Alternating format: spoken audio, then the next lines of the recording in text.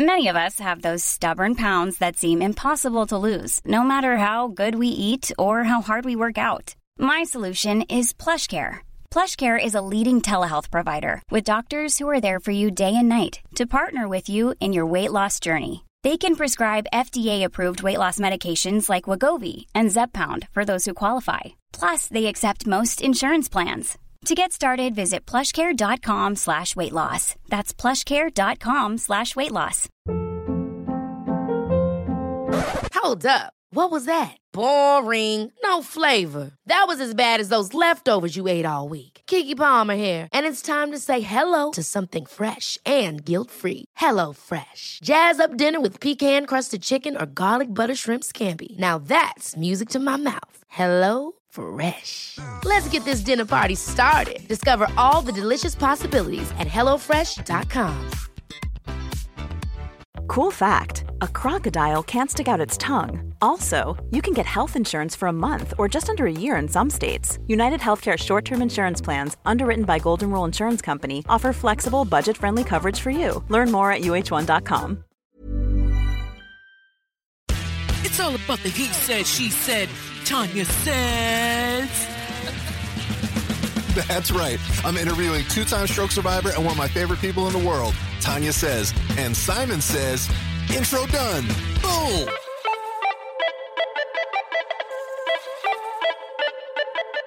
Hi, I'm Joe. And I'm Lauren. And we are the Neuro Nerds. Yes, that was on time. I feel pretty good about that.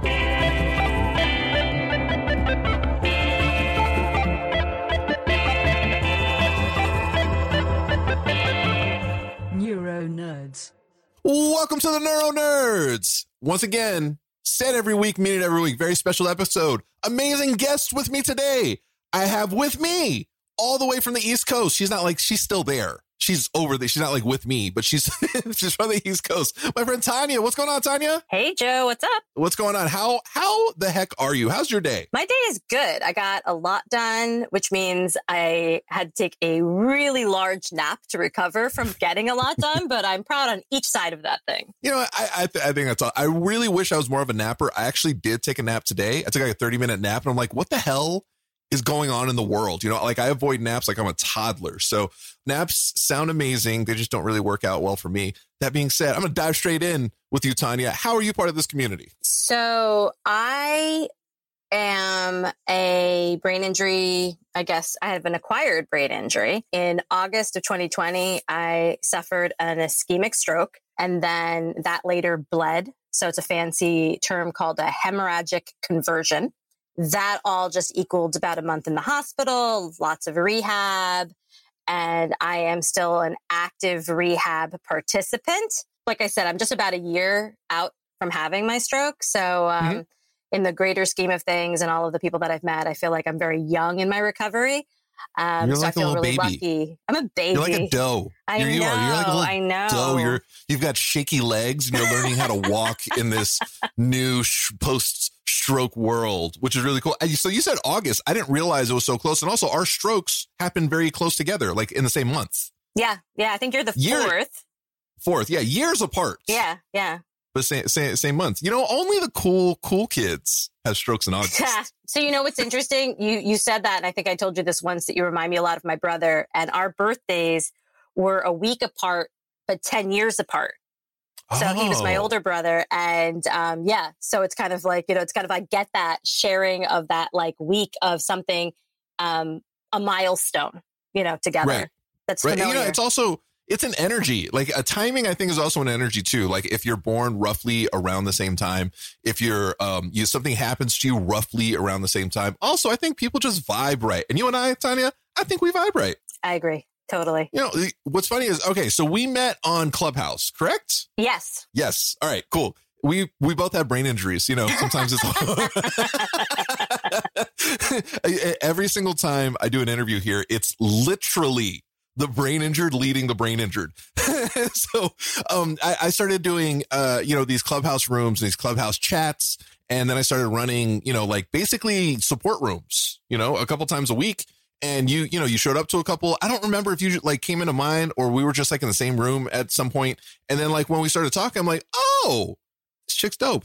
Yeah, I think the more we started chatting, and I remember that it was your rooms that had like just this energy about them. And then I think it was in your room was like the first time I actually kind of found my voice. And I was engaging with whatever topic was being said. And I remember you kind of brought me up to speak, and I was like, oh, like this is, and it just felt natural, like, because whatever we were talking about was something that I probably was either passionate about or had knowledge about. And when I'm passionate and knowledgeable, like my thinking is so much clearer.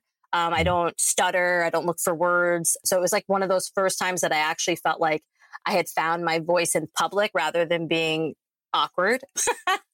And that always stood out to me, that you created in an environment where I felt comfortable. Really, honestly, that just warmed my cold, dead heart. I love that. That really, that speaks to me. That makes me feel amazing. And honestly, that's just kind of like what I want to do for like our community, because so many of us like just feel isolated and lonely, confused, misunderstood. I just want to create like a place, an environment exactly for that, for it's like, oh yeah, are you a stroke or brain injury survivor looking for community and support? Well, the Neuro Nerds are here to help.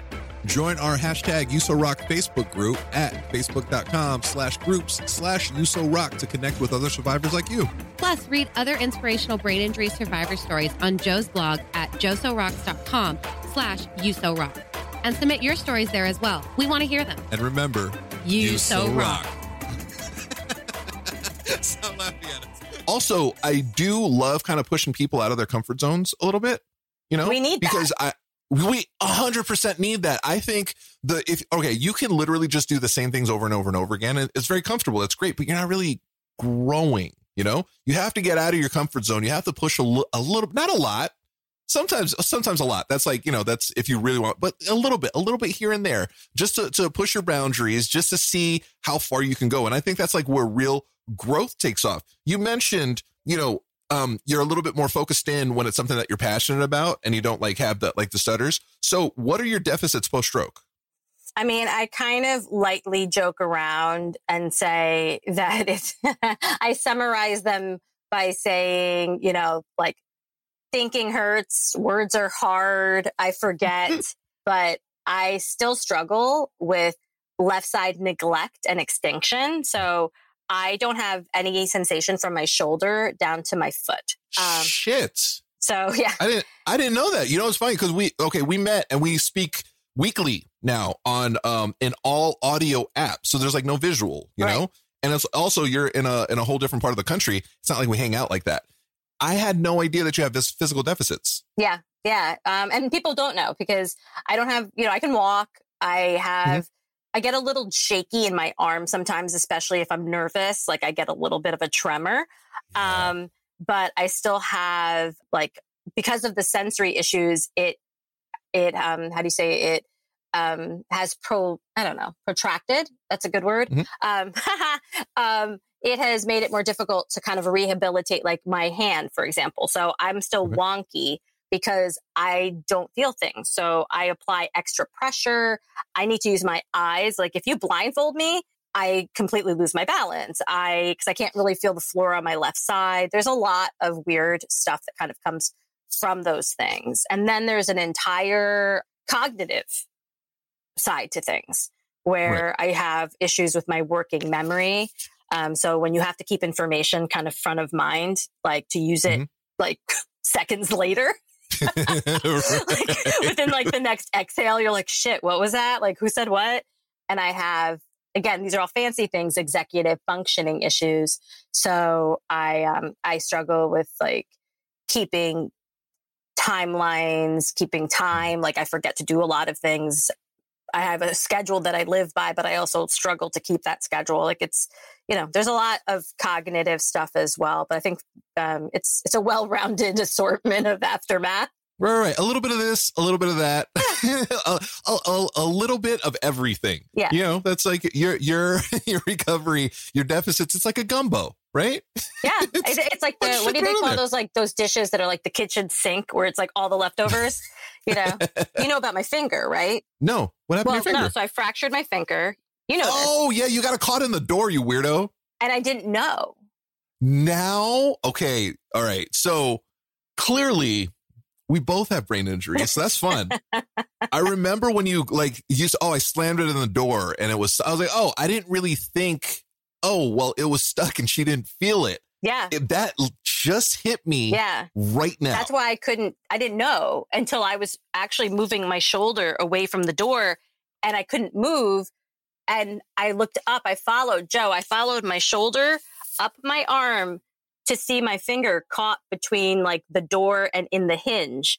And it still took me a second or two to recognize what was happening. And then my brain to tell the rest of my body, open the door, release the finger. So it was all like it was all in slow motion of thinking how to get out of the situation, but none of it just happened naturally. I was just really kind of just oddly slow in my like. But how amazing is that though? You know what I mean? Like, I know it's very strange, but just think about like how fascinating the brain is that, okay, I literally had to like go down this whole chain of events to figure out that, oh, wow, yeah, my finger is caught in the door. Yeah. It's the weirdest thing in the world. That really, it shifts all of those conversations we had about you getting your finger stuck in the door. Yeah. Yeah. No, I'm actually I feel like I'm lucky in a lot of ways. I have a lot of introspection about what happened. And I do a lot of observing of myself and kind of paying a lot of attention. So I'm very tuned in, even though I'm tuned out and I have no connection, I still am very aware of what's going on. And I pay attention to the whys and try to really figure things out. Right. So with the lack of feeling on your side, has it gotten better or has it just been steadily like, oh yeah, I don't really feel shit? It's getting better. Yay. Yeah. Right. So, it's kind of like coming in patches. So nothing is firm. I definitely feel pressure. It's the lighter touch that I don't necessarily feel. So there's a fancy word that I learned that if I was in my mind's eye, one day I'm going to get one of those super big tattoos across my chest with the scrolly type that says proprioception, which is... Ooh, that's not a word I use in my everyday life. So that's like your awareness of your body in space. It's almost like the next sense, right? So it's just knowing oh, I'm near a wall, or how you kind of can sense where you are in the universe. So I lack that. Oh, I've heard that word so many times over the last year, but I really I vibe on it. So what I do, and I know we're going to talk about this probably later, but I love language. So those words, those terms, I have actually, since I was in the hospital, I've written everything down that they tell me. And when I got out of the hospital, I was Google, and I was hey, Google, tell me this. I was asking Google to define everything for me so I could understand it. But I mean, those notebooks are hysterical because I didn't know how to spell anything. I was writing, I know I spelled ischemic with an A. For those who don't know, it starts with an I, but I just did it phonetically. So it's funny. I'm sure you look back at that and you're like, was I writing in hieroglyphics? What is happening? I could barely read anything. I was writing and people were looking at me and I think they were like, wow, she's taking, she's paying attention. She's taking notes. And I was like, if I showed them the paper, they'd be like, what 2-year-old was scribbling in your notebook? Thank you to our amazing community on Patreon for supporting this podcast. You can support us too and get different perks and gifts depending on which Neuro Jedi tier you sign up for. For example, if you're on our Neuro Padawan $5 tier, then you're probably listening to this episode a day early before its public release. Your support helps us grow and continue to create this podcast. Plus, a portion of the proceeds go to a different cause or individual in the brain injury survivor community each month. Sign up at patreon.com/theneuronerds. Wow. Oh, wow. Tania's descending into madness. That's really what do you think that really helped you cognitively, the fact that you wrote down everything? I do. I think that I needed to understand. I struggled to understand. I didn't have the memory. So if you talk to me, I wouldn't necessarily remember it. But my old way of learning was I was a visual learner. So when I would study and stuff, I would write things down, and that act of writing would be a memory trick for me pre-stroke. So I think as an automatic response, I was like, oh, I'm going to write these things and have them in a place. But I do think that it helped me in those moments where you're like, how did this all come together? when I was trying to get into the acute rehab facility after, like when I was in the hospital. So I was in ICU for a week. And then I was transferred to a regular floor for about a week. And that's when I had the brain bleed. So I had an encore performance in the ICU. And I know, you know what? If I don't laugh, like, what's my choice? You have to. Look, again, this is why we get along, like it's a traumatic thing. Honestly, it's the most traumatic thing I think almost anyone in the world can have. Okay, it happens. So are we going to crumble and just be miserable the rest of our lives? No, we kind of have to like enjoy life and joke about it a little bit. It helps. I think it helps us process and it keeps us in a better place. 100%. No, it's acknowledging it, but it's also kind of framing it in the greater scheme of things and the perspective. And I know your stroke was, I forget what the term you use. Like it was some kind of like, it was a much more like the rates of survival are much smaller. Tiny. Yeah. Very small. So you like threaded that needle, right? So, but again, like we all survived something that could have easily killed us. So I think I'm still processing that piece of it. Like we talked about that. I haven't really like kind of acknowledged it like broad scope, but I do understand that. And I do believe that. And so, yeah, I went back to the ICU. Thankfully, I didn't, the bleeding kind of like, it stopped on its own. I didn't need to I needed monitoring and everything else to ensure that. So I didn't need surgery, which was the fear. But I lost my train of thought. Let's see. If I only knew what that felt like, Tanya. I know. I mean, I was like, wait, I had a train. It moved. Okay. So acute rehab. So I got actually my insurance didn't immediately approve me for that. And I needed to have someone advocate for me. And I looked through that crazy notebook of nonsense.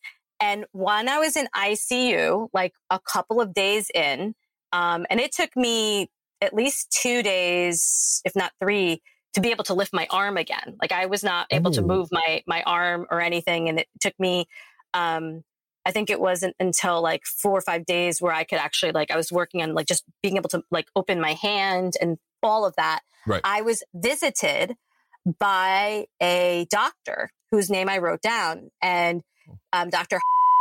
which we probably need to edit out. So I was visited by a doctor, and his job title, the type of doctor he was, is a physiatrist. And I don't even know what that is. Is he like a physical podiatrist? Like, I don't know what that means. That's how I remember how to pronounce it. That's exactly because it reminds me, if you ever watched I Love Lucy. Of course. So, Tanya, hello, it's I Love Lucy. Of course I watched it. So at one point, Lucy needs to see a psychiatrist, but Ricky can't pronounce that. So he says like a physiatrist, like he says it in some crazy way. And when I heard the word physiatrist, I'm like, it's like Ricky Ricardo. It's like whatever he says. So when he came in, did you say you've got some explaining to do? I feel like I could have said that to almost everybody who walked into my room. But his job, that type of doctor, is a physical rehabilitation doctor. Okay. I put 2 and 2 together, and I was like, this is the guy who needs to advocate for me. Oh, okay. Oh, wow. And he was one of that. Not he particularly, that doctor, that type of doctor was one of the first things I looked for to have lined up when I got out of the hospital and I was coming back to New York. I wanted to make sure I had a good physiatrist who would be guiding my physical rehabilitation through the stroke recovery. And I have a great doctor whom I love. And I think it's an important part of your care team. Mm-hmm. Oh, 100%. Also, there has to be a better name for that. It's too close to podiatrists, and podiatrists kind of get like the shit end of the stick when it comes to like doctors. It's like, oh, the foot doctor. You know what I mean? So like, there's got to be, because like, oh well, like your fit. Like there's got to be a better name. You know what? Talk to your physiatrist and say, hey, you just call yourself something else. You'd be taken much more seriously. So. Okay, so with your balance now, is it better like if you close your eyes? Oh, no. No. Funny. It's not funny. I need a focal point. So one of the things that we did early on was to work on improving my balance. They took away 3 senses. They took away the sensation of, let me get this right. They took away the floor. So they put me on one of those blue cushions. Like it's like a big blue foam cushion, probably like 1.5 to 2 inches thick. So basically you don't have the firmness of the floor anymore. Right. Then they had me, took away something else. They definitely, the last thing they had me do was close my eyes. And basically that renders you like helpless. Oh no, I understand. Yeah. When it comes to closing the eyes, that's when I realized I was like, oh shit, I have a brain injury, because I was kind of like physically, I was working my way back, and I was, Tanya, when I say I was like I was doing it, I was doing bear crawls. I was balancing on one leg on the bonzu ball. Wow. You know, the half bonzu ball. I was and I was like, man, I'm killing this recovery. This is like a few months, maybe close to a year afterwards. And then I was like, man, come on, physical therapist, give it to me. And he was like, all right, now do this. Close your eyes. I fell down. Like I fell down. Like I didn't realize how impacted I was physically with my brain. I know that sounds weird. Yeah, no, like, I get you. Didn't realize. Yeah. See, like you get it. Like I didn't know my brain was that impacted afterwards, because I was doing everything. I was walking straight. I was jumping. I was running. But as soon as I closed my eyes, I would literally not even shift. I would fall like a sack of potatoes. Wow. Like I would just fall down. That took about, I think, maybe about 1.5 to 2 years before I was like, oh, okay, cool. I'll close my eyes and I'll get like a little sway. Yeah. But I don't fall down anymore. So I was just curious where you were. I don't fall down. Although, you know what? I haven't probably kept my eyes closed long enough. I think when I was in my Tai Chi class, so I'm taking a Tai Chi for balance class, and it's me and like a gray-haired crowd of people. They definitely probably think I'm like, like the Seinfeld, like Kramer of the playground. I'm like the young buck, right? In the Tai Chi class. And my balance is probably a little bit better, but like cognitively, I'm all over the place. So I'm not necessarily like all in on the form. But they have chairs available. Mm-hmm. So if if you have, depending on how much your balance is challenged, you can have a chair for support. And it was like my first class, I think, and I didn't have a chair. And it's like, I always try to see if I can do something, right? I want to like try it and see if I can do it. I'm also on God forbid, knock on wood, I'm like 0 falls in like 365 plus days. I have they put the fear of God in me getting out of the hospital. I was like, you will not fall. You will not hit your head. You will be safe. And that, in and of itself caused me to be a super cautious person, which also limited my movement because I was like thinking about everything before I moved. Right. And then my thinking is slow. Cautious. So I was like, you can see me. Like my PT was like, okay, I can see you planning how you're going to get from here to that chair. I just need you to walk. Just walk. Just free yourself from the thinking and just move. I am. Left, right, heel, toe. Right. This is how people walk. It was like the little, the little wheels were turning. But in that Tai Chi class, we were taking tranquil breaths. And for me, tranquil breaths are like a real nice meditative moment. I closed my eyes and I felt a chair appear next to me because I must have started to look like timber and they were just covering their bases. But that was kind of one of those sad moments where I was like, oh, I guess I can't do tranquil breaths standing up with my eyes closed. Wow. Now, when stuff like that happens, because you're still really, really early in your recovery, like I know it's been a year. No, that's super early. Do you feel defeated in those moments, or do you see it as like, okay, that's a challenge that I need to meet? I'm not gonna say I don't really feel defeated ever. Like I definitely have moments and I probably have some sort of survival mechanism where I park that shit to the side and then I deal with it, eventually. But no, for that specifically, it was awareness because again, I'm on my goal is 0 falling. And it made me focus on understanding, really looking at my balance, which I thought I had actually done a pretty good job of coming back to.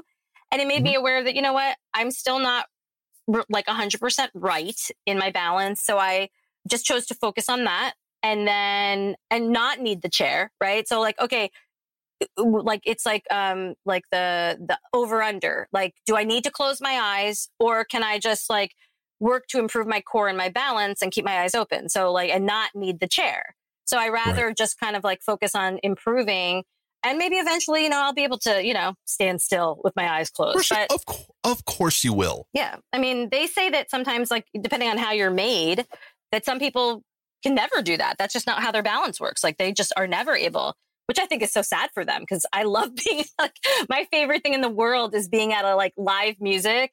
And I always dance with my eyes closed. So I'm kind of sad that that's not my reality. Like, so my goal would definitely be to exist in a world where I can like sway to music with my eyes closed and not wake up looking up at people. Right. Is that an ambulance sound? What is that? That's so strange. What's the commotion? Nothing to see here. Oh yeah, I'm on my back staring at the roof. This is crazy. So cognitively, how have you recovered? How have I recovered? Yeah.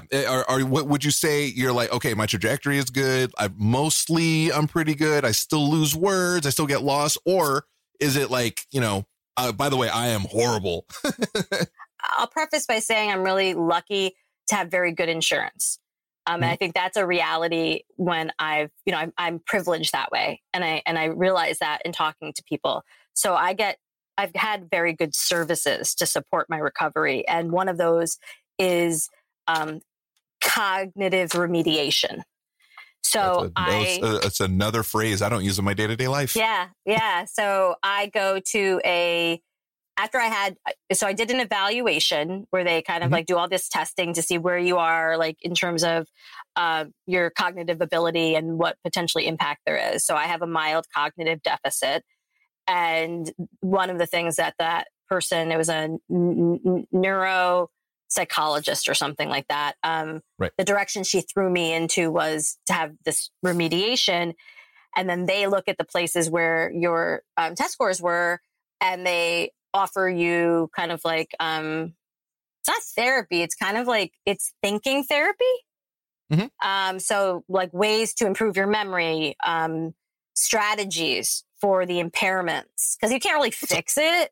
Like that's you can train your brain, right? So I guess that's how I would say it is like, we're all making new neuro connections, right? Once you've had a stroke, I think the toughest things that I had to kind of deal with was this concept that there's this part of my brain that's dead, right? So there's this like big dead piece in my head that like doesn't make sense to me because I'm like, well, it's there, but it's not doing anything. And I really tried to rationalize in the hospital. I was like, so when they were talking about neuroconnections, I'm like, so they rewire through that area. They're like, no, that area is dead. And I'm like, gone. Yeah. Right. And it's like, what do you mean? Like this thing in my noggin is useless. It's basically like I really didn't understand it. Like, it just doesn't make sense to me.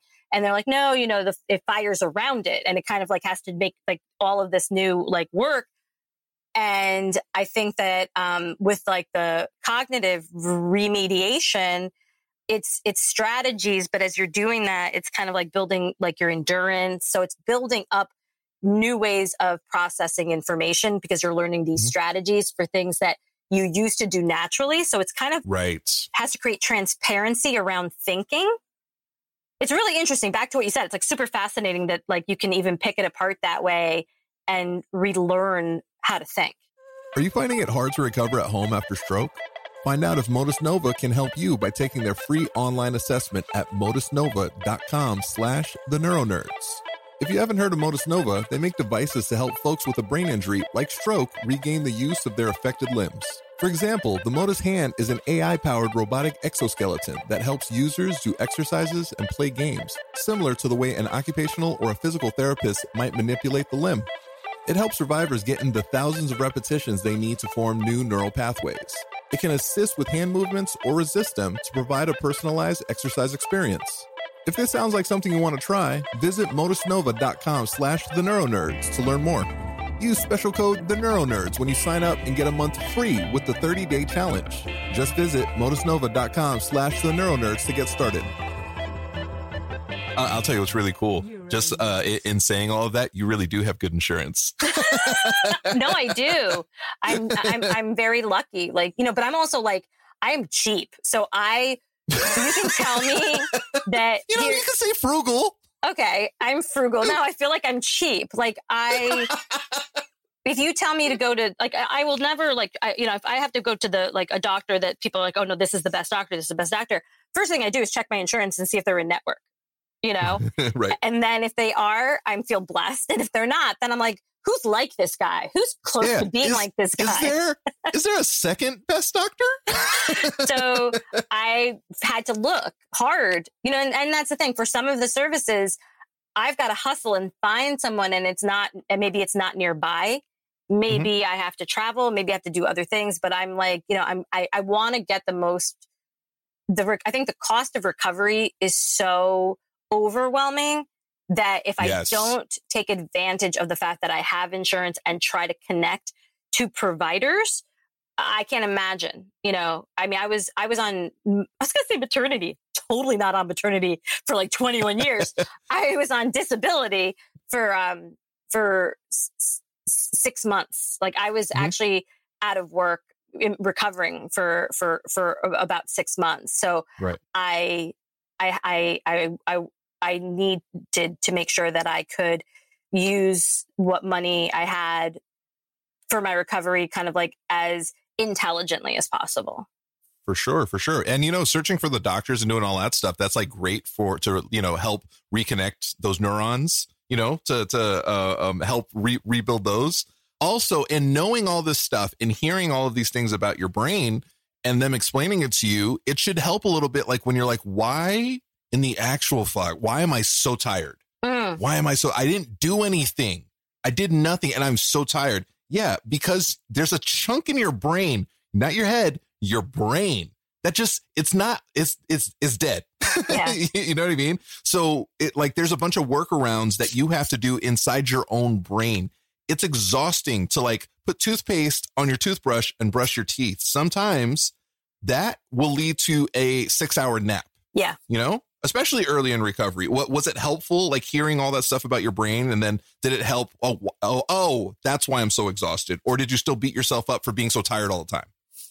No, I've actually never felt that it was wrong to nap. I think it's hard to explain to other people. My daughter had a couple of concussions. So I knew for her the importance of resting and stuff like that. So, and she was actually the first person to, when I was in ICU and stuff, she was that point person of communication. And she told people respectfully, she was like, please don't try to get in touch with her. I'm not giving her phones. Like she's not allowed to be on devices. And, you know, she was keeping in touch with people. She's only 19 at the time, right? So, but she had been through the protocol with me, taking her devices and saying, hey, screen time isn't good for you while your brain's recovering and all of that. Yes. So, so one thing that happened early on in the acute rehab that I was in, they provided us with this very great graphic that actually helped me understand, but then it also helped me communicate with others. And it had like a pie chart, and it talked about and it was, I think it was called energy allocation. So how much energy is allocated towards like thinking, towards whatever else goes on in your brain, all the other things that your brain does. But I think what's significant and stood out to me, obviously, since I can't remember the rest, is there's this pie chunk that was labeled reserves. And that reserves was like kind of like when, you know, you've got a deadline and you've got to kick in and you've got to just give it a little bit of extra effort and you just push through and you make it. And then on the other side of the page was like the energy allocation for somebody recovering from stroke. And there were no reserves in the chart. The thinking pie chart piece got much bigger because it takes a lot more effort. And then there's this new piece of the pie that shows up, which is healing. And I think that really, you know, really for me fostered, I think you use this term a lot, that understanding that I needed to give myself some grace. And if my body called for rest, and honestly, at this point, I think in my recovery, mostly it's my brain that calls for rest, less my body. And if you don't have a brain injury, you might not understand that, but there is physically being tired, and then there is mental fatigue. And that mental fatigue can be more debilitating than physical tired because it shuts you down, like physically and mentally.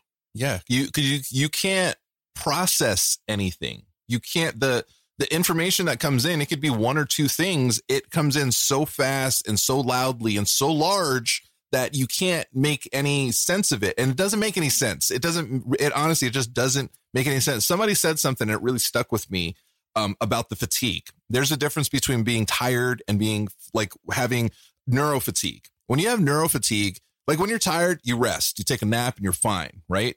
I'm gonna have some coffee and maybe I'll do some yoga and now I'm re-energized. When you have neurofatigue, you can sleep, honestly, and I really mean this, especially early in recovery, you can sleep for days. You can sleep for the majority of your days and still wake up exactly feeling the same amount of exhaustion. Like 100%. It doesn't make any sense. You can't understand what this is like unless you've been through it. This is like why we, like brain injury survivors, why we all get along. Like we get it. So when you're saying I'm tired, like, oh, okay, I'm fatigued, I'm struggling processing, or even, I've lost my words. I'm like, oh, okay, yeah. Like I get that. I can't just be like, oh, just rest, you'll be fine. It doesn't work that way. Like it doesn't, Have you found it difficult to like explain this to your friends, family, and, people around you? The bunch of the normies that you have to deal with? So it's interesting because most of the people I'm around are you freaks on Clubhouse. So, I think timing wise, my stroke happened in August, August of COVID specifically. Oh, wow.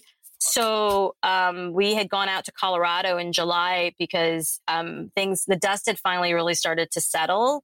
In New York, things were terrible, right? Like, and the place where they kind of traced that initial big surge of COVID cases in New York is like 10 minutes from my house. Like it's in the next, like a few towns over. So I was pretty much like, and I mean, I don't know why. I actually didn't mind the isolation. I was like kind of okay, but we were home full time. And in July, things had finally kind of seemed like they were settling out in Colorado, which is where my daughter is. The cases actually at that point, it had never really reached any kind of frenzy. They had some minor shutdowns, but it wasn't so bad. And I hadn't seen her since December of 2019. So we decided to drive out and visit her. So that's where I was when I had the stroke. So, the hospital thankfully was pretty much, ICU was pretty mellow. Like there were no COVID patients. It was very quiet, but coming out of the hospital, I didn't have a lot of engagement with people. So really the only people that I've been around mostly is family. And I think that like for my parents, they're older. My dad was also my almost like, I would say at least practically full-time chauffeur is 83. And my mom is about to be 80. They suffer the most through it because they don't understand it. Like they don't, they kind of applied their thinking to the situation. So Rob, who is my significant other, he has been through all of this. He was at the hospital with me. He gets like the energy allocation model. We explained it to my parents, but like kind of, as time progresses, and I think that they have that hope that I'll be fine.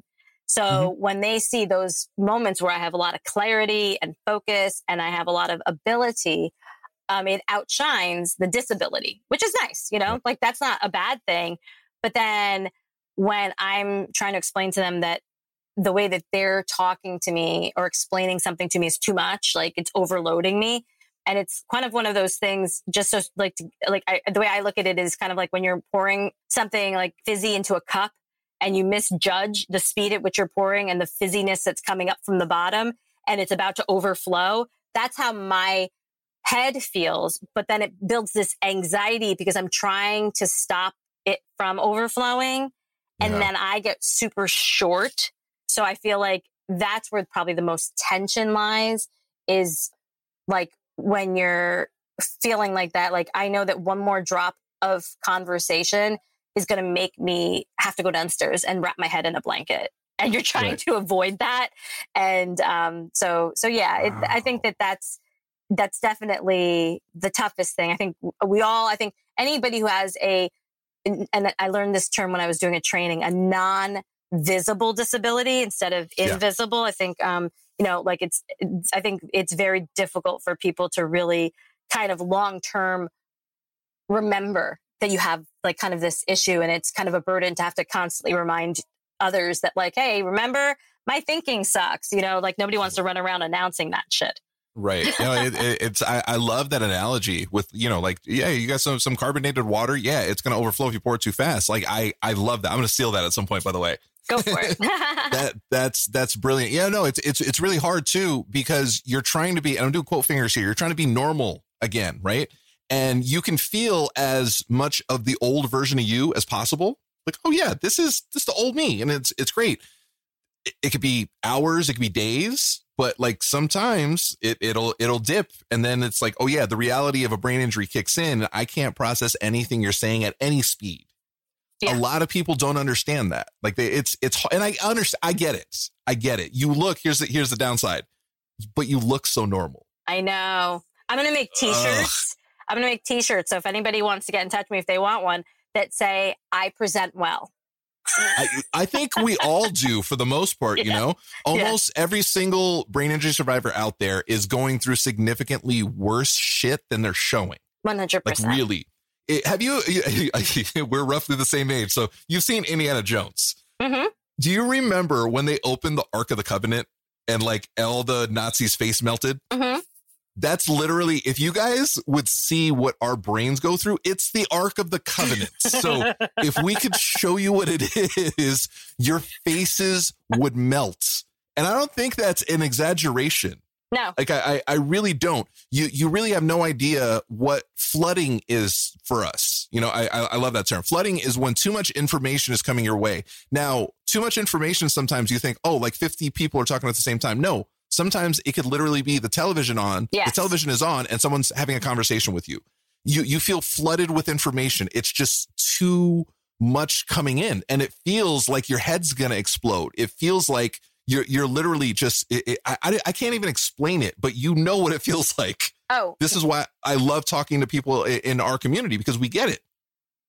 100%. No, it's everything. It's everything around you. It's the shadow cast on the ceiling by ceiling fans. Ceiling fans are the devil's work. Okay. The visuals. Yes. For me, it's not necessarily that. It's so when driving, the motion actually doesn't mess with me. I feel blessed that way. It really doesn't mess with me too much.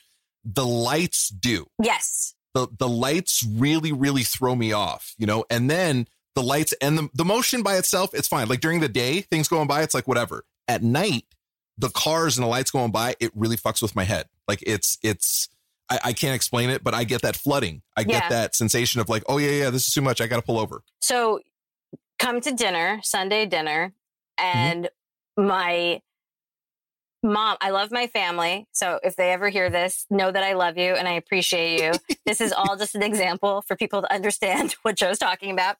So, you know, my brother has like, he's super hydrated, right? He drinks a lot of water, which is amazing. He fidgets with the straw on his cup, like it's a metal cup. So then my dad has a tendency to tap his fork, like while we're sitting there waiting to like whatever against the counter. And then my mom likes to swing her foot and kind of kick the counter. I'm there like in like fight or flight, right? I'm panicking because I'm trying so hard. And I'm like, I can do this. Like, right? I'm like, it's okay. Today's a day where I'm not going to be like, these are not challenges, right? Like I'm going to be able to like handle this. And then I get that desperate reach out to the cup and I'm like, please stop. You know, it's like, and it's this crazy voice that comes out that's like just begging for quiet.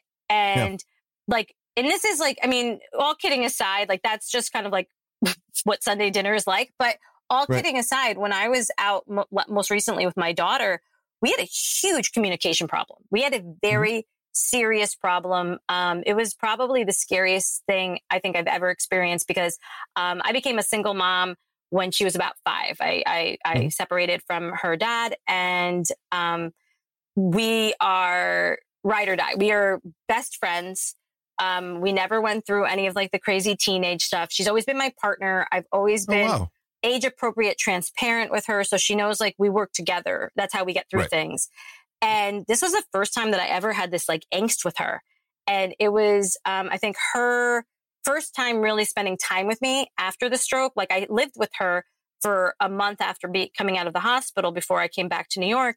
But, you know, I've done a lot of recovering. And again, I present well. So this was her first time kind of like, this is what mom is like, you know, and there are a lot of struggles that, you know, aren't clear unless you're living with a person. And it was terrible. I mean, we came back, we actually had to do family therapy together, virtually.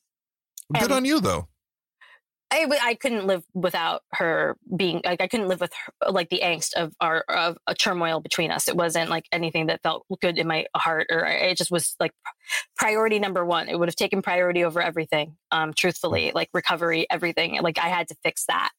And as we were talking and we were reflecting on like, you know, we don't have these communication problems when I'm in New York. It's when we were face to face. Right. And the more I was listening to her and the therapist was talking, and it kind of really dawned on me that when I'm home here and I'm talking to her, and I can talk to her like 5 times a day, like we talk a lot. We're in like a lot of communication. Everything is good, but I'm in my space and I don't have background noise. I don't have the TV on in the other room. You have the comfort of your own area. Everything is like controlled. It's what you're used to. It's controlled. Controlled. Controlled. I love that. Yeah. Yep. So quiet, controlled, peaceful. So I can focus on her.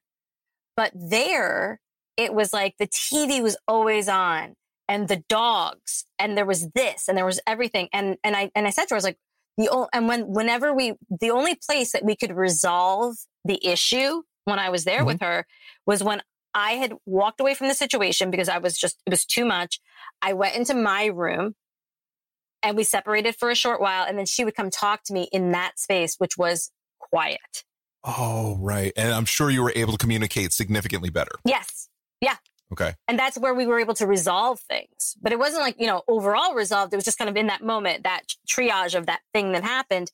So when we were talking about it, and I said, Maya, think about where we were able to kind of like come back together. It was always in the guest room. It was always like where all this other stuff wasn't happening. So it was like kind of mental note. Next time I'm out there, like, if we're having to talk about something, TV needs to be off. Like we can't have all this other stuff happening because like it's not good for us. It's really not good for our brains. No, it's damaging. It's like really detrimental, Is she more understanding now? Like after the fact, is she like, oh, okay, I get it. Yeah. Or is it still like a work in progress? Nope. It really kind of like, it really just helped kind of her understand. Cause I think she was feeling like I wasn't able to give her attention and focus, which I wasn't. Right. She wasn't wrong. It was just kind of like the why, and having her understand why. There's a reason behind it. It's not that you don't want to, and it's not that you're not capable. It's just you have to rework the way you guys do things. You know, you guys are figuring it out. It's not starting from scratch. It's just slowly adapting and adjusting the things that you're doing. Like I think it's in recovery, in relationships, physically, at work. We all can do similar things. I mean, we might not be able to do everything that we used to, but the things that we can, we just have to do them slightly differently.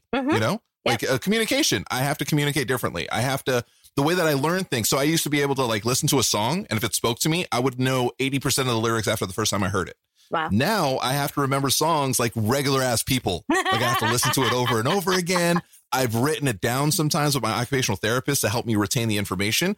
I'm still doing it just differently. Yep. You mentioned when you were at your family dinner, one of those things would drive me fucking crazy. One of those things. And you have 3 things going on at the same time on top of a conversation going on, which I'm sure it's not one person talking and everybody listening.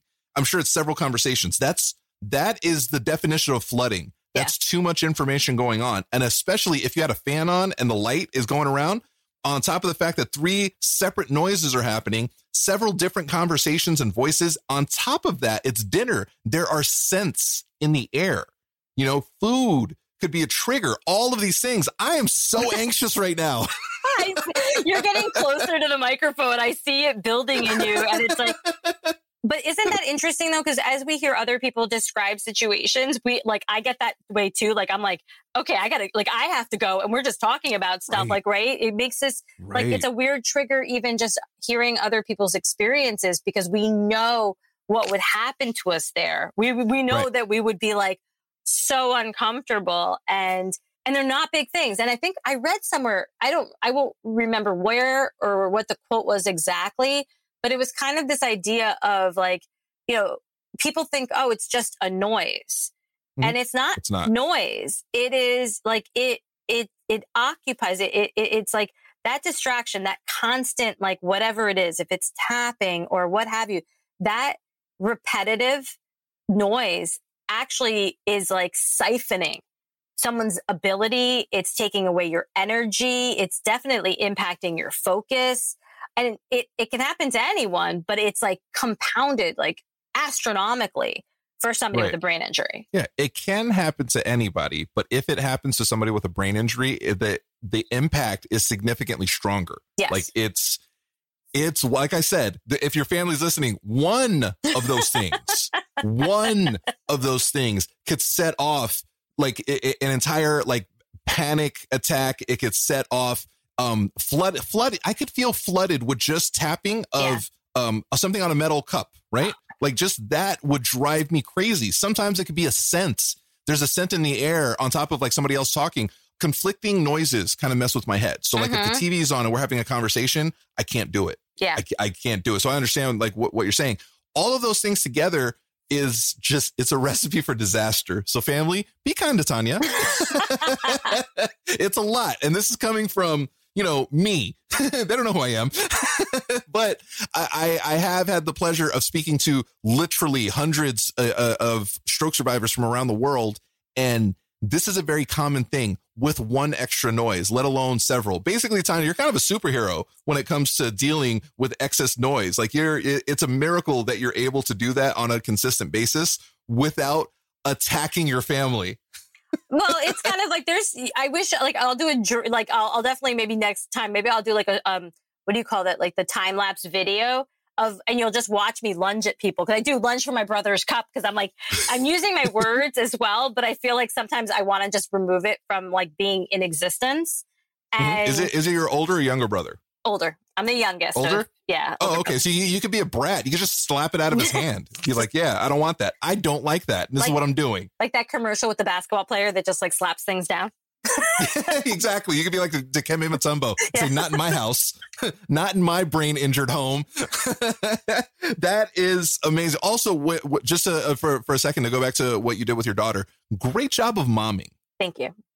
Like really, like it's first off with any relationship, it's really important that you guys take steps into, if it's a relationship that matters and means something to you, both sides have to agree to fix it. It can't just be one side. If it's just one side, it's going to fail. It might not fail immediately, but at some point it's going to fail. So the fact that both of you guys came together and rectified that issue, great job of momming.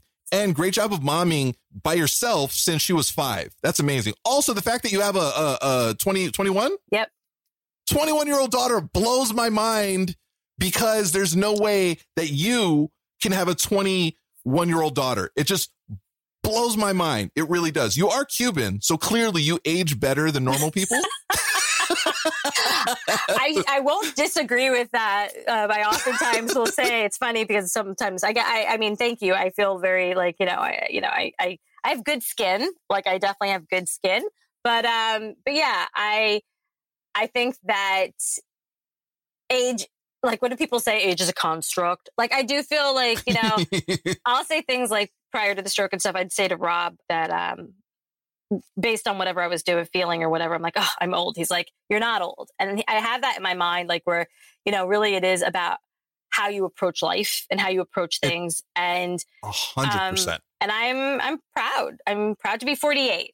I don't have a problem with that. Joe, you were super kind earlier when we were talking before this saying, it's not polite to ask. And like, I get that. And I think that it's all within, kind of like the rapport you have with somebody and all of that. 100%. And whether it's like, like just nosy, curious questions or, in our case, we're talking about stuff, but yeah, I'm excited. I mean, I'm excited for like the next part of my life. I think that. Damn right. Look, you have a second chance, Tania. That's what it is. Yeah. You're excited for your second life. Yeah.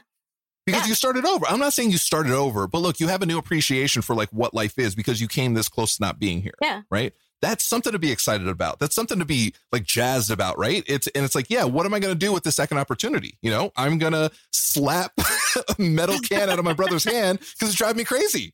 Yeah. No, it's about living, it's living your best life. I think everyone should be looking to live their best life, regardless of whether it's their encore performance or what have you. That's what we should all be striving for is, doing the things that make us happy, doing the things that are meaningful. Yes. And really like understanding, like having the perspective of what's important, who's important. I think one of the biggest things, and this has nothing to do with my stroke, but like I firmly feel that, not to say like not living with regret, which I think is very like broad, but like tell the people who are important to you that they're important. Let them know that like all the time. Like, you know, don't hold that in. Like there's no reason to. Like I think I will say after the stroke, I'm even more like loving. I'm more like just open to just saying it, like just more randomly, just like letting people know on the spot, I appreciate you. I use that a lot. I try to tell people that a lot. I love that. I have a thing where I'm like, tell your friends you love them. Yeah. You know, make it weird. Really. Like go out of your way to say it, because you never really know what's going to happen. Yeah. You know, that sometimes there's like literally no lead in to your brain injury. And even worse, some other tragedy out there. So like we have the time now. We as brain injury survivors, we know how precious time is. So, you know, your people, love your people. And your people who are like, I don't really like that person, stop hanging out with them. There's no reason to waste any time hanging out with these people that make your life miserable. Side note, you know, of course, I'm the neuro nerd, so I will ask your nerdum. But before then, I want to talk about like, look, we kind of created. So if you guys don't know this or not, Tania, myself, and Michael Schutt are part of the Illuminati. So we have, we've actually become like homies. Like, you know, I like to think that everybody in the brain injury community, like we're all family and friends, right? But obviously you're drawn towards certain people a little bit more so. And I think you and I vibe on a different level. And Michael's one of my dearest, closest friends. Like I just love the guy to death. And we have like a little text thread of us three, and it's called the Illuminati. And it's just, I just wanted to say how much I appreciate that like little triad, this like three-way thread, because it's so nice. You know, it's so nice because both of you guys are both obviously like you guys are my people, but you're also very kind, sweet, amazing people. And every single time a message comes through in the Illuminati thread, it's always like a joy. It's like, oh, it's excitement. It's excitement. It's something to look forward to. It's like, ooh, I wonder what's going on, you know? And sometimes it's just like, hey, how you guys doing? You know, and sometimes like, hey, I just did this amazing thing. It's like, oh shit. And and I suggest, and I hope, and I'm going to use one of my favorite words, I implore, right? Nice. Love that word. I implore all of you guys to do that. Find your people, find your group, create one with people who are like-minded, who you vibe like on the same level with, and do that, you know? And I love what you said. Yeah, like don't waste any time. Tell your people that you love them. Tell your people you appreciate them. Because I appreciate and I love all you guys. Tania, we just met recently. I appreciate and love the fuck out of you. Like sincerely, I do. And every once in a while, there will be like a message that say, hey, what's up, motherfuckers? And it's just like one of my favorite things to put in a message group. I have, you know, I adore the Illuminati, but that group, like it really, you know, I look forward to those messages. And my people, I realize that like my other triad, I have the M's. 3M. my M, Emily from Live Intentionally is one of my closest friends. Mimi, my sweet Mimi Hayes, one of my closest friends. Mackenzie, all M's. Who knew? Nice. I had and you know, just I love this many M's in the world. Like I love that. I don't want to say we're on borrowed time because we're not. You know, we have this second chance. So why would we waste it not telling people what we truly felt? So tell your people you appreciate them. Tell your people you love them. And the people that you don't, tell them. Fuck right off. No, be nicer. But maybe distance yourself from those people that don't make you feel amazing. And, you know, it's at this point of the show, Tania, that I do say we are the neuro nerds over here. Yeah. So me, myself, you can see on my shirt, Star Wars nerd. I have tattoos, Star Wars. Oh, wait, let me move. Big giant poster of Jango Fett in the background. Nice. Huge Star Wars Marvel nerd, gamer nerd. Those are some of my nerdums. What's your nerdum? So I thought about this because I was like, what is nerdum? Like, so I was like, so I think I think this tells you what my nerdum is because then I looked it up in a dictionary. That is pretty nerdy. So I'll take a step back and I'll say office supplies are definitely a nerdum, but I don't want to go down that path right now. I'm not going to go there. That's why I love Michael because he understands me. Okay. So oh my God. Yes, office supplies. Just to everybody. So when I said with the three M's, like Emily, M, Mimi, and Mackenzie, when I said 3M, did you think immediately Post-its? Yes, motherfucker. Yes. I absolutely 100%. Please. Yeah. So I worked at Staples when I was in college. And obviously I have like some level of like, I don't know if I would say it was PTSD, but I definitely was like, I drank the Kool-Aid and I understand that there is like the right tool for the job. So we'll just leave it there. But I love pens. I'm a pen geek. Oh. I really pay attention to how inky it is and the flow and how it is on different paper. So that's just for another time. Michael and I can both come on and we'll talk about office supplies. You know what? I think we're going to make that happen. Honestly, I really feel like with that kind of, it needs to be a thing. It's going to be like an office tutorial. We can talk about organization as like a thread, like where, how do you help yourself? Don't even get me started on the Container Store. I love that place too. But anyhow, so I would say like, if I was going to like talk to you about my nerdum, and I think it's come out a little bit here, is language. I think one of the things that I remember hearing from the speech therapist, and I think, again, it goes to that whole presenting well thing, is that she commented on I have a very like deep, rich vocabulary. So right. I struggle finding a basic word, but then I come up with a really like quality, quote unquote, air quotes, word. So it's like I come up with a more complicated term and I'm right as to what it means, but I could have said something a lot more basic, like more direct language, but my brain is like struggling with that. But somehow I still tap into having vocabulary. And I come from a background in educational publishing. So that's been my career for 21 years. And understanding how learning happens and the process of learning has also, I think, been a really big strength for me. But yes, my nerdum is dictionaries and language. I can evidence this to you. I don't have tattoos. It's not that bad. Or a poster behind me. But I can tell you that once upon a time, I will not deny being guilty of putting dictionaries in birthday goodie bags for my daughter. Oh my Lord. I gotta tell you, that is a form of abuse. That's like we're really close. We're still in October. That's like on Halloween going to get candy and somebody gives you a toothbrush. Yeah. That's almost as bad as going to get candy and they give you raisins. It's not candy. But her friends, look at them. They're all in like at Syracuse and all these great schools. I mean, they're good kids. That's great for their future. You ruin their childhoods.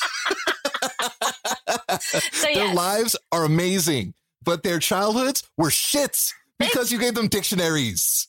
I will say to anyone who is listening, if you want to give a quality gift, I mean, I know now there's a whole thing about like dictionaries online, but I can get into a whole reason why they're not good. But anyhow, and that's a question. Do you say anyway or anyhow? I say anywho. Oh, fancy. My dad says anyhow, and it's really cute. But anyhow, yes. So I gave dictionaries away as a gift. Wow. Other evidence of my choices around language. I'm on a flight to England, and I'm scrolling through the movies, and I should be sleeping because it's an overnight flight, but instead I'm looking at movies. And the movie that I settle on, and I'm wickedly excited about it, is something called The Professor and the Madman, right? I've never heard of it. It's Mel Gibson. It's Sean Penn, right? Like good cast. Good cast. It is a biodrama about the creation of the blank English dictionary. I'm not going to say who because it's a competitor of ours. So the blank English dictionary, which is this like penultimate work that was created, and they sought help from the public to build the corpus. Corpus is a body of language. So it was crowdsourced. It was crowdsourcing, and like I know I hear the silence, and I'm embarrassed, but only a little bit. It's deafening. So the movie is all about, so they ask people, they put out these flyers and in the paper and everything and in books, and they ask people to submit words and definitions of words with the example. So an example sentence kind of thing. And they got over 10,000 contributions from this one person. And he was actually in an asylum. So that's the professor and the madman, and they form this relationship. And it's actually really interesting. And when they first started the movie, I'm looking at it and it said underneath like the publisher, right? So I have to rewind it, and I'm on a plane, and that's not like really like always that easy. And I'm like reading it, and I'm trying to figure out like, is this like the history of our dictionary? And then I was like, oh, it's the other people's dictionary. But like, I watched this 3-hour movie about a dictionary being created in like, you know, the 1800s, I think. So good Lord. Yes. Mother of everything that is holy. You watched a 3-hour movie about a dictionary. Also, it's nice to know that the competitors, like their start was with an insane person. That's what I'm saying. I was that should be in your marketing. I was relieved that it wasn't like, you know, our history, but I thought it was like, and I never heard of it. I mean, like this movie came out, I think in 2019. It was out, obviously, because I was watching it. And it's like, I've never heard of it. And, you know, Mel Gibson Tania, and Sean Penn. What you're saying is you never heard, there wasn't a giant marketing push for the movie about a dictionary. There wasn't a giant, that didn't have as many commercials as like Captain America or Guardians of the Galaxy or like Justice League. Didn't have that? I'm just saying crazy. The priorities of this society. Yeah, is totally to be completely, because they want to be they want not just educated, they also want to be entertained. How dare them? How dare them? Literally hearing the description of that, I was like, oh my God, I think I fell asleep twice. Are you serious? So wait. So fast forward that one of the things I was doing, because our company is based in the UK, is I was going to a conference that we were having. And one of the speakers, I hope I get his name right, is David Crystal, not Billy Crystal's dad or anything. David Crystal. He is a language person, and he gave a keynote about Englishes. And he was talking about like, it's really interesting because he was talking about language and obviously really interesting to me. So, but to other people as well in the audience. I stalked him, right? I loved his talk. I actually waited for him, and he had to go do like a quick video somewhere in a photo shoot. And I hung around in that auditorium. I met his wife to speak with him because I was so moved by like his keynote. And then if you can imagine, here's this guy and he's like very, you know, world renowned. And then I'm telling him about this movie and he's interested. So you know what? There is someone there for me, Joe. There is somebody who wanted to know about it. Yeah, those are the indoor kids. I'm sure of it. Good Lord. Tania, that's, you know what that is? That's like deep nerdum. That's like really, really deep nerdum. And I appreciate it. I really do. I took the definition and I wanted to give you something that I could, you know, I mean, that seemed to align. And I think that I encourage everyone to love language. It's a language language is a point of privilege, right? So I do what I do by luck. Right. I was looking for a job close to home after having my daughter. And I was lucky to find this like intro job in publishing. And it specifically for publishing material for people learning English as a second language. Right. And I connected to that because my parents, being Cuban immigrants, came to this country, didn't speak English. And, you know, that's something that impacted like the types of jobs they could get, the type of everything. So I really firmly understand how important it is to be able to master language for like sustainability of your life, right? To like, you know, be able to communicate. And then imagine with the stroke where your ability to communicate is impacted. Yes. You know what I mean? So it's all like kind of around that same topic of like, you know, how important language is and your ability to express yourself. So it's all kind of, you know, kind of like a little. And you know what? And I'm really, I will nerd shame you forever, but I am really like, I always appreciate somebody who's passionate about something, like just like no matter what, it's like, no, this is amazing. And you have that. I'm not really like, okay, well, that's nerdy. And then somebody's like, oh, well, I don't really, no. You're not convicted. You're super convicted in your likes. And I appreciate that so much, even though what you like is like the nerdiest thing ever. I'm like, totally mailing you a dictionary. I'm going to mail you a dictionary. It is. So, hopefully it's not a dictionary that was started by an insane person. That should literally be the commercial. Now, would you like a dictionary that was put together by scholars or a dictionary that's put together by somebody that was in an insane asylum? Choose wisely, kids. Choose wisely. If you feel moved enough by what I've been talking about and you want to dip your toe into loving language, you can check out a less serious effort on Netflix. There's The History of Swear Words. Oh, that's brilliant. I love that. So that's really, really good. So if you watch that, Corey Stamper, who's got like purple hair, she used to work for Merriam-Webster, and she's brilliant. I've actually like had a wonderful dinner with her where she went through the history of like the word fuck, and it was the best dinner I have ever been to. I gotta tell you, it's one of my favorite words. Yeah. So watch that. And then, then you can start to like kind of like grow your love of language as well. Yeah. And then be like, you know what I want to do with I have 3 hours that I never want to get back in life. I just want to throw those to the wind.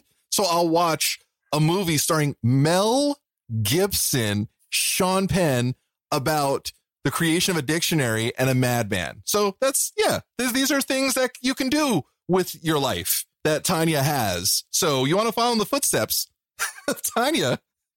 There you go. So at this point of the show, this is where we shout out our socials, give out our shout outs. If you'd like to shout anybody out, Tania, because I think you did. Awesome. So I'm on Instagram as the Cubanita. Woo! The little Cuban. And I do have a blog where I try to like kind of, I'd like to give shout outs to people who've shown like what I call courageous vulnerability, that growth through sharing those things that are hard to share sometimes, but we learn so much from each other when we're willing to be vulnerable.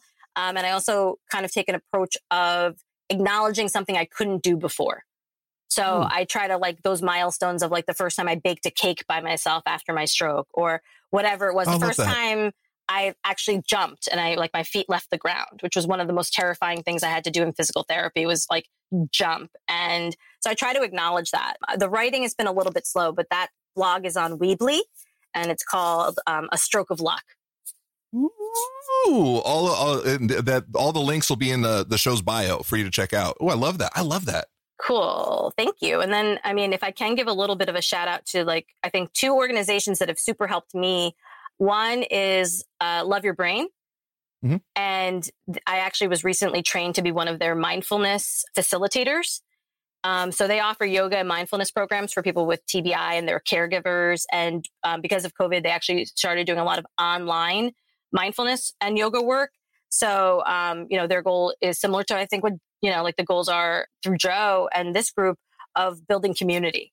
And I think one thing that's been important is like that fostering of resilience. So Love Your Brain. All of the programming is free. I actually just did a photo shoot for them. They did a yoga class and they invited folks with brain injury who have experienced the program to come to an event in New York. And I was able to do that. And then I'm going to shout out my homies at the Rehabologym. So Rehabologym is a neuro-robotic clinic in Irvington, New York. They actually are doing teletherapy as well now. And they use technology to assist occupational and physical therapy. And that's where I went when I felt that some of what I was feeling in my body wasn't being clearly addressed because it was subtle, that whole presenting well thing. Right. And what this technology affords you is an objective look at what's happening. And I could see the measures and see my growth through data. So maybe that's another nerddom is data for me. I heard the laugh. I heard you. But yeah. But it's important, right? To see how we progress and have like that machine assisted therapy has been huge for me. Right. So that if you want to check them out, I encourage that. All of these links will be in the show notes. Definitely reach out to Tania if you have any questions about dictionaries. That's what I was hoping you. That's the help I was hoping you'd offer. But seriously, I am one thing that I'm an open book about. I taught my daughter early. Is it a curious question or is it a nosy question? The difference between the two things, because a curious question is a fair question. A nosy question, like go fuck yourself. You know what I mean? You shouldn't. Like a curious question is fair and it's learning. A nosy question is selfish. So that's the Right. difference. Well, I want to to hear the teach her. gossip.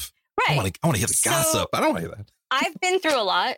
I actually think that part of what surviving is sharing that information and those experiences. Because if I can help someone else, then I feel like whatever hell I may have gone through in my life, I went through it for a reason. And it's not just like my own personal growth reason or anything like that, but I went through it so that someone else can avoid it. So if I can help anybody beyond dictionaries, like, divorce, family court, restraining order, blah, blah, all whatever, like traumatic event, I'm happy and I'm open and, please reach out to me because I think that, Joe, you've been really, I think, consistent about making connections and how important it is to have people in your life that understand you. And, again, it's important to me that any experience I have that can help another person, I'm very open and willing to talk about and listen.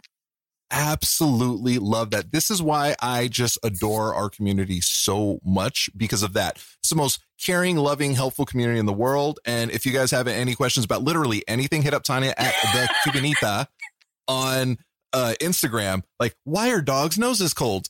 What does the dog think? What does the dog think? Inside joke, guys. You have no idea what we're talking about. So this has been epic. Also, speaking of socials, you can reach out to my tiny, beautiful ass-kicking co-host, Lauren, at Lauren El Manzano on Instagram. You can reach out to me at Joso Rocks on all the socials. You can reach out to us, the Neuro Nerds, everywhere, at the Neuro Nerds. Everywhere. Nice. Not at everywhere, because that'd be really weird. We're the Neuro Nerds. It'd be weird if it was like, oh, let me look up at everywhere the Neuro Nerds. No. It's at the Neuro Nerds on all the socials. Tania, this has been epic. This has been really, really fun. I wanted to say, like, I truly appreciate who you are. I appreciate your friendship. I appreciate your openness. I just appreciate your aura. Honestly, like, I think you're an amazing person. I'm so happy and thrilled that we connected. And this has been so much fun. Definitely. No, I can't believe how much time has gone by. And I'm like sitting here basking in the feeling. And then I took a second there and I was like, what the heck did we just talk about? So I can't wait to hear all of this. Wait, where are we? Who are you? How did this happen right now? And on that we both have brain injuries and we're probably going to take naps after this long episode. Note, this Neuro Nerd is out. Tania, that was awesome. That was a lot of fun. That was so much fun. It was fun. Thank you. Like, it felt like, I think Michael was like what Michael said. I was like, you just make it happen. And for somebody with a brain injury, you remember all these things and connect these dots like so well. You know what's funny about that? Ask me I have no idea what the fuck we just talked about right now. Neither do I. Neither do I. Neuro Nerds. If you enjoy listening to this podcast, please consider leaving us a 5-star review on the Apple Podcast app. Your reviews help us grow and reach more listeners like you. Find us by searching for the Neuro Nerds on the Apple Podcast app today. Ever catch yourself eating the same flavorless dinner 3 days in a row? Dreaming of something better? Well, HelloFresh is your guilt-free dream come true, baby. It's me, Keke Palmer. Let's wake up those taste buds with hot, juicy pecan-crusted chicken or garlic butter shrimp scampi. Hello Fresh. Stop dreaming of all the delicious possibilities and dig in at HelloFresh.com. Let's get this dinner party started. How would you like to look 5 years younger? In a clinical study, people that had volume added with Juvederm Voluma XC in the cheeks perceived themselves as looking 5 years younger at 6 months after treatment. Look younger, feel like you. Add volume for lift and contour in the cheeks with Juvederm Voluma XC. Reverse signs of aging by adding volume to smooth laugh lines with Juvederm Volure XC. For important safety information and to find a licensed specialist, visit Juvederm.com. That's JUVEDERM.com.